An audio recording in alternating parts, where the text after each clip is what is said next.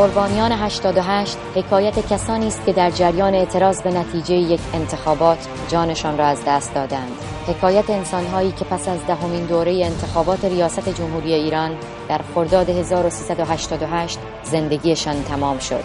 داستان شهروندانی که با شلیک مستقیم گلوله در راهپیمایی های اعتراضی، ضرب و شتم در خیابان یا زندان، استنشاق گاز اشک‌آور، رد شدن خودروی نیروی انتظامی از روی بدنشان، پرتاب شدن از بالای پل عابر پیاده و شیوه‌های خشونت‌آمیز دیگری کشته شدند. با مرگ هر یک نفر زندگی یک یا چند خانواده دچار بحران و ناامنی شد. با گذشت یک دوره انتخاباتی از حوادث خونبار 88 با من مسیح نژاد همراه شوید تا در هر برنامه مستند قربانیان 88 پرونده یکی از کشته شدگان را مرور کنیم.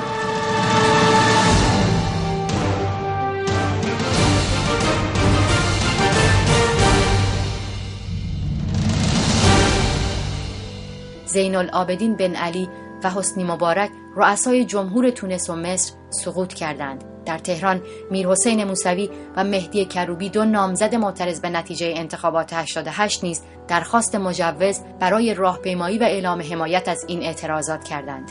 این درخواست با مخالفت وزارت کشور مواجه شد، اما همین فراخوان برای معترضان ایرانی کافی است تا با هم قرار بگذارند و یک بار دیگر برای اعتراض علیه حکومت به خیابان بیایند. 25 بهمن 1389 است.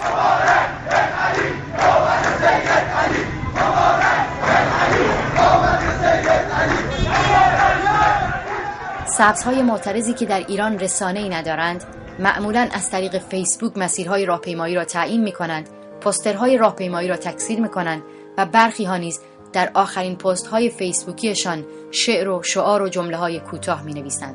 صدای شعار و شلیک و شیون صدای غالب فیلم‌هایی است که مردم از راهپیمایی امروز تهیه و در صفحات اینترنتی منتشر کردند.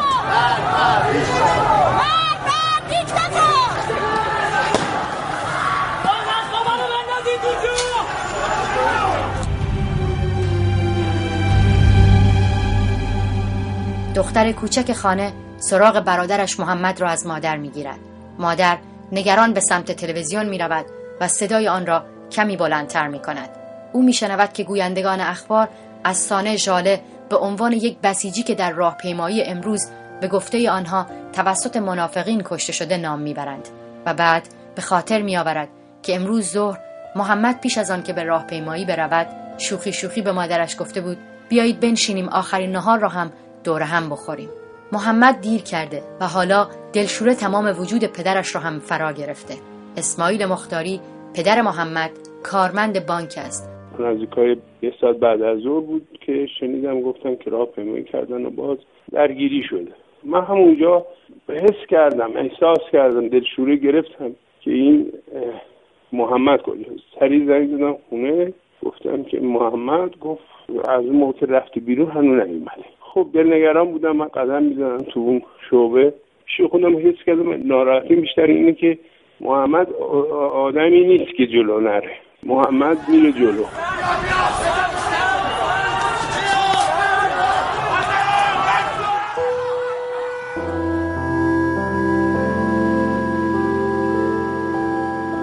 صفحه‌های فیسبوک پر شده است از عکس‌ها و فیلم‌های راهپیمایی روز 25 بهمن. در میان این عکس‌ها عکس جوانی با پیراهن سفید و کراواتی سرخ هر از چندگاهی در صفحه‌های مختلف به چشم می‌آید. عکس‌های غیر مرتبط با حوادث مربوط به راهپیمایی امروز را یا از صفحه فیسبوکم پاک می‌کنم یا از کنارشان تند عبور می‌کنم تا برسم به عکس‌ها و فیلم‌هایی از درگیری‌های خیابان. عکس این جوان با کراوات سرخ یکی از آنهاست که کنارش می‌زنم و میرسم به آخرین فیلم از خیابان آزادی که نشان می‌دهد به سمت مردم شلیک شده است. هوا رو به تاریکی رفته است. مردمی که به خیابان آمدند کم کم راه خانه را در پیش می‌گیرند. در شبکه‌های اینترنتی نام دیگری در کنار نام سانه ژاله نشسته است و خبر تیر خوردن او نیز دست به دست می‌چرخد. نام محمد مختاری. لابلای خبرها دنبال نشانه‌ای از محمد مختاری می‌گردم. ناگهان در صفحه فیسبوک می‌بینم بالای عکس همان جوان با پیراهن سفید و کراوات سرخ که از کنارش چند باری به سرعت عبور کرده بودم تا مبادا از عکس‌ها و درگیری‌های خونین 25 بهمن غافل بمانم، این بار جمله‌ای آشنا نوشته شده است: خدایا ایستاده مردن را نصیبم کن که از نشست زیستن در ذلت خستم. این جمله محمد مختاری صاحب همان عکس با پیراهن سفید و کراوات سرخ است. در گوشه‌ای از صفحه فیسبوکش پروفایل فیسبوک اعضای خانواده‌اش را می‌بینم.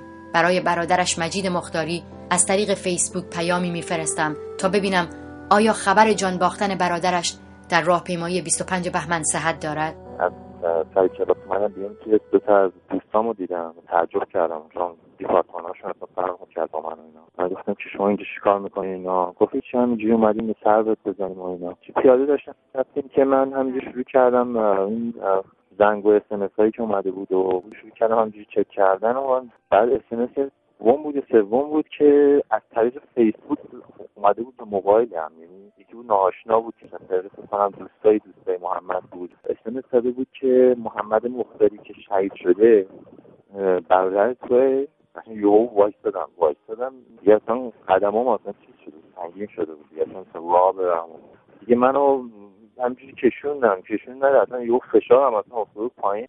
بعد هم برگشتم تو آپارتمانم دایم پشت سرم داییمو که دیدم فهمیدم اصلا چی شده اصلا بعد این چی دیگه. خبر صحت دارد و به گوش خانواده محمد مختاری هم رسیده که فرزندشان در بیمارستان است. تیر به سر محمد شلیک شده بود، برای همین سر و صورتش کاملا باندپیچی شده است. محمد در همان بیمارستان چشمهایش را برای همیشه می‌بندد. چند نفر از نیروهای امنیتی شبانه به خانه محمد مختاری آمدند. اسماعیل مختاری، پدر محمد مختاری، بعدها در مصاحبه‌ای که با او انجام داده بودم شرح می‌دهد که آنها آن شب از خانواده‌اش چه می‌خواستند. با ناراحتی تو خونه نشسته بودیم، ساعت 2 بعد شب دیدم زنگ میزنن. رفتم پایین دم در دیدم 3 نفر. تسلیت به ما گفتن و بعد به ما گفتن اگه میشه یه قطعه عکس از اون به ما بدیم ما اینو جزو نیروی بسیج بیاریمش. گفتم نمیخواد، بندم نمیخوام بسیجی جزو بسیج. گفت نه به نفعتونه، از امتیازاتش استفاده میکنه اینا. گفت حالا شما با خانواده مشورت کنی، ما نیم ساعت رو نیمکت میدون میشیم. من اومدم بالا صحبت کردم، میشکن قبول نکردن. اومدم پایین دیدم خودشون اومدن جلو. گفتن چی شد؟ گفتم نه هیچ کی قبول نمیکنه. گفتم مگر چی میشه اگر قبول نکنم چی میشه؟ گفت حالا فردا مشکل تحویل جنازه و اینا میخوریم. خیلی اصرار کردم، ما زیر بار نرفتیم دیگه. اینا رفتن و صبح اومدن دیدم دیگه صحبتی در رابطه با عکس بدین و اینا نکردم. من فکر میکنم اینا شب رفتن تحقیقاتی که کردن وارد فیسبوک شدن، دیدن نه اگرم تازه این کارم بکنن جواب فیسبوک چی میدن، چون فیسبوکش که خدایا ایستاده مردن رو نصیبم کن، نشست زیستن در ذلت خسته شدم، یعنی این جمله شد. چند جمله دیگر هم نوشته بود و من فکر میکنم اونا رو دیده بودن که دیگه اصرار نکردن.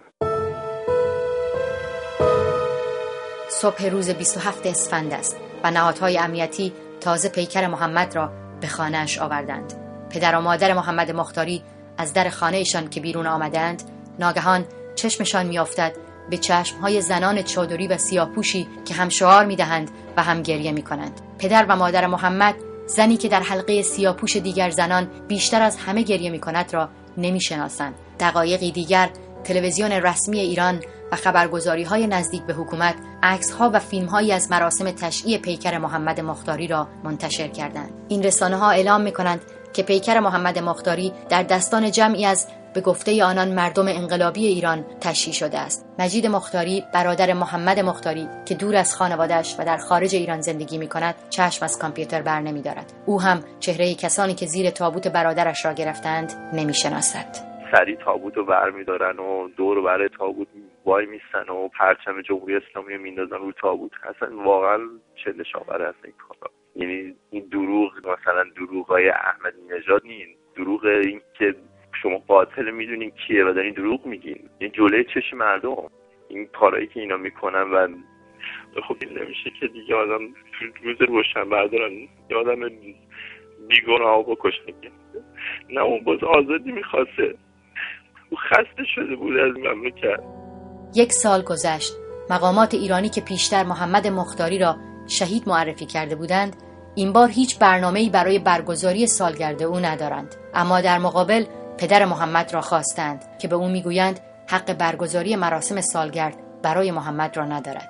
در یه جایی من رفتم به من جواب دادن که جنگم نون حلوا خیر نمیکنه. حرفیه که به من زدن. گفتم اگه جنگ بوده چه زودتر نگفتین؟ بچه من دست خالی رفتم اونجا. ما هم کتاب خونه اونا نمیدونیم چیکار باید بکنیم. من چون موندم که سالگرد خود. بهمنی دیگر از راه رسید. خیابان‌ها سرد و ساکت است، اما صفحه‌های فیسبوک دوباره پر شده است از عکس‌های محمد مختاری، عکس‌های جوانی با لباس‌های رنگارنگ و صورتی پر از خنده که وقتی این عکس‌ها صفحه به صفحه می‌چرخد کسی را یاد مرگ نمی‌اندازد. پدرش می‌گوید محمد عاشق زندگی بود.